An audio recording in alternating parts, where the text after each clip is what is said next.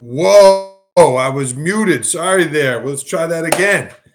And welcome to Education, Leadership, and Beyond, Surviving and Thriving. My name is Andrew Marotta, host of the program, and it is show number 196. Happen to be live here on Facebook, proud member of the Education Podcast Network, as well as Voice Ed Radio Canada. Hope you are well on this Saturday morning. I am home. We are in a mega snowstorm. I don't know if you could see that, but man, it is big time here in the middle of March, and but we're home. We're hunkered down here. Hopefully the internet will work. Hopefully it is all working. So if you're watching live, let me know if you can hear me and everything's working. But it is show number 196, and happy to be with you this morning. Shout out to our sponsors. It is going to get warm today. Today is not for sunglasses, but it is going to get warm, and we are going to be outside with sunglasses. I do want to thank Rios Gear, RHEOS, riosgear.com. Marotta 15 is a discount code. These float. They sent me some new pairs here. They float, right? You're going to be on a boat. You're going to be swimming this summer, and great stuff. I have a giant head, and they have glasses that fit. So riosgear.com, use discount code Marotta15, and check them out. I appreciate them sponsoring the show. I really do like them. They are very comfortable, and they get it done. So I will not be wearing them the whole program. riosgear.com. Second shout out before we start, World Education Summit. That's on the scroller down below. I'm happy to be involved with that. And I'm going to share my screen. I'm going to try that. I don't do that. Let's see. I don't do it all that often. How do I get this off here? Oh, here we go. All right. Screen. We're going to share my screen. And I just want to put up the flyer there. And here it is. The World Education Summit. Take a look at that, the 21st through the 24th of March. I am happy to have the school leaders Surviving and Thriving having a session there, and I got involved with them. They asked me to be an ambassador here in the United States, and we're doing that. We're helping get the word out, but take a look. You have access for a whole year. You have access to all kinds of sessions, literally worldwide, and it's World Education Summit. worldedsummit.com. Check them out. I'm happy to be involved with that, and maybe that can help you as well. Okay, let me see what happens here when I click that. We're going to get off that. Okay, sorry. All right, so World Education Summit, riosgear.com, and now let's get to the program. No guest today. The person had an obligation. They had to cancel. But the show must go on, right? Let's roll with it and keep moving forward. So I have 3 stories to share today. They are previews to my next book coming out, Tales from the Hardwood. That book, I hope, is going to be out here in April.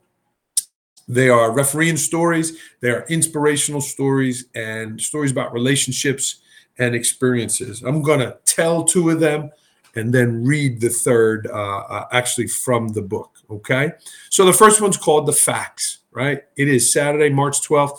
We are in the middle of college basketball playoffs and NCAA tournament bids. The NCAA selection show is tomorrow.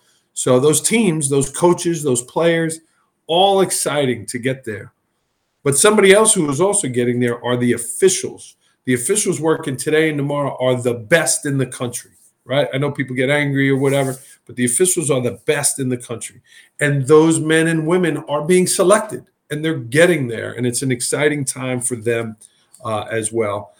Way back when, a number of years ago, I got selected to work the NIT, right? The NCAA tournament is here. The next tournament is the NIT, the National Invitational Tournament. And that was cool. That was an exciting thing for me. I went to Dayton, Ohio. And they played Cleveland State. It was actually Dayton versus Cleveland State. And I was thrilled. I was honored to get that assignment. And, flew out in the morning, got to the hotel, had a meal, got together with my partners, and was just having some quiet time in the afternoon before going over to the arena. Generally, you got to the arena around 5, so this is around 3:30, 4 o'clock, and the phone rang in the room, not my cell phone, but the phone rang in the room. And I was kind of like, "Whoa, what is this?" And it was the front office, and they said there is a fax for you. A fax. I thought something happened with the game. I thought the NCAA was sending me something, that I was getting pulled off the game. Something was going on. I said, "What? A fax?" And I went down there, and there was the fax, and they handed it to me, and it was a handwritten letter from my childhood friend, my best friend, Francis Sellis, Dr. Sellis, out in Corvallis, Oregon. He was back home at that time. He was in New Jersey, New York area, and it was just a letter of congratulations. It was a letter acknowledging that I had gotten selected for that NIT, and that he was proud of me, and that he was thinking of me, and certainly was going to watch the game. Right? A handwritten letter faxed to you at the hotel. It was so thoughtful, right? It didn't cost Francis any money. It was a little bit of time, right, to write it, and then to research the number and the hotel and all of that. It just was so thoughtful. So here on, the Saturday before Selection Sunday, teams making the tournament, referees making the advancement.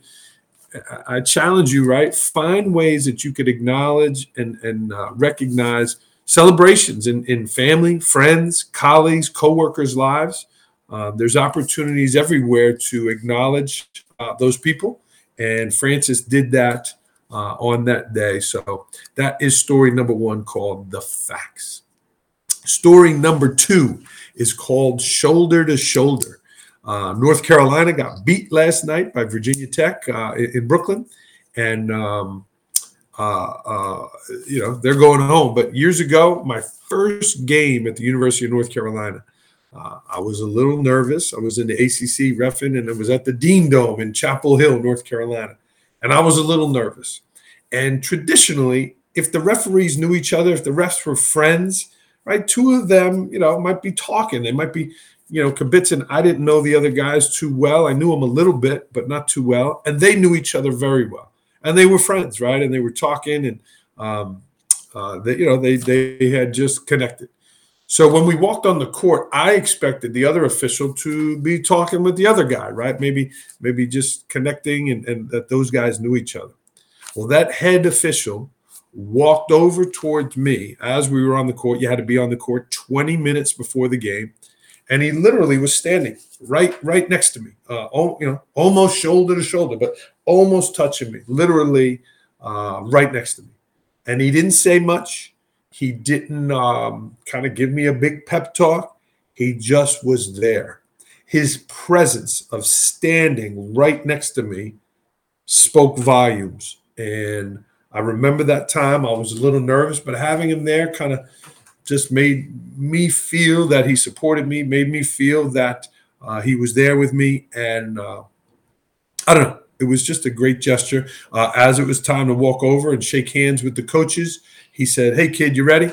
I said, "Yeah." He said, "Go ahead, you lead us in." And now those coaches saw me first, right? I was the first guy over.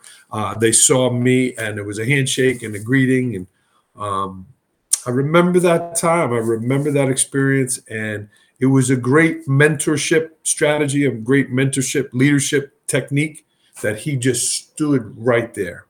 So I work with teachers. I work with students, right? When you know somebody's nervous, when you know somebody maybe is not feeling it, you be close to them, right? Maybe not on top of them, but close to them, and you be a presence there of support. So I appreciated that, and that was great, right? That was a great experience for me, shoulder to shoulder. All right, I'm going to share my screen for this last one again, and I am going to take the liberty to read this. All right, so there it is, right? This is the Tales from the Hardwood. This is the proof here. Let's see if I can make it a little bit bigger. Yeah, there we go. So maybe you could read that if you're watching this on replay. But it's called Mom's Watching, right? This is obviously about my mom. And it started here, kind of my dad passing away. So I'll read it to you and then talk a little bit about it. So When my dad passed away in 2008, I grew closer with my mom. Mom has always been a big part of my life and was always there for me. And this grew even more when my dad passed. She began to travel with me to at least once a year to different cities and events. Duke, Williamsburg, DC, Charleston, Syracuse, Boston, etc. I loved it all, and it was a fun time for both of us. She met the other officials, the supervisors, etc. She was so cute, collecting the tickets from each game, finding her way to will call, buying a koozie for me at each place, and certainly a nice meal after the game. As Mom and I grew closer, she also became a bigger fan of the game. She didn't just casually watch anymore. She was watching what actually happened in the game: time, space, score, and type of play. She began to know and watch when I'd get a great play right or I kicked one.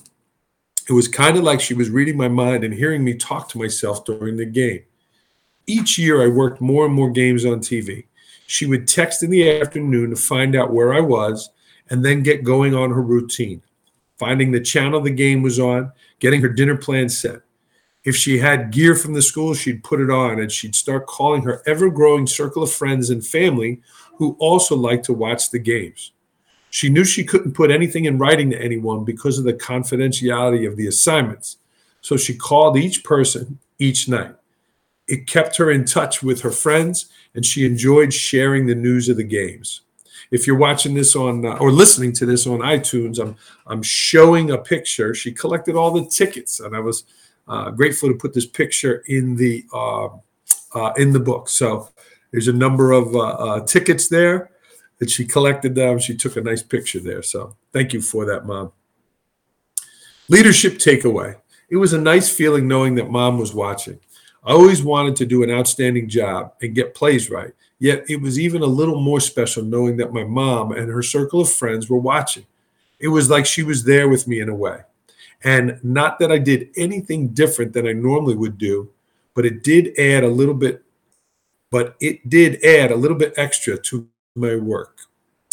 That should say that I did, or it did. Yeah. I wanted to make my mom proud. So maybe subconsciously, I wanted to be a little bit better on those nights. Remember the bracelets, What Would Jesus Do? WWJD.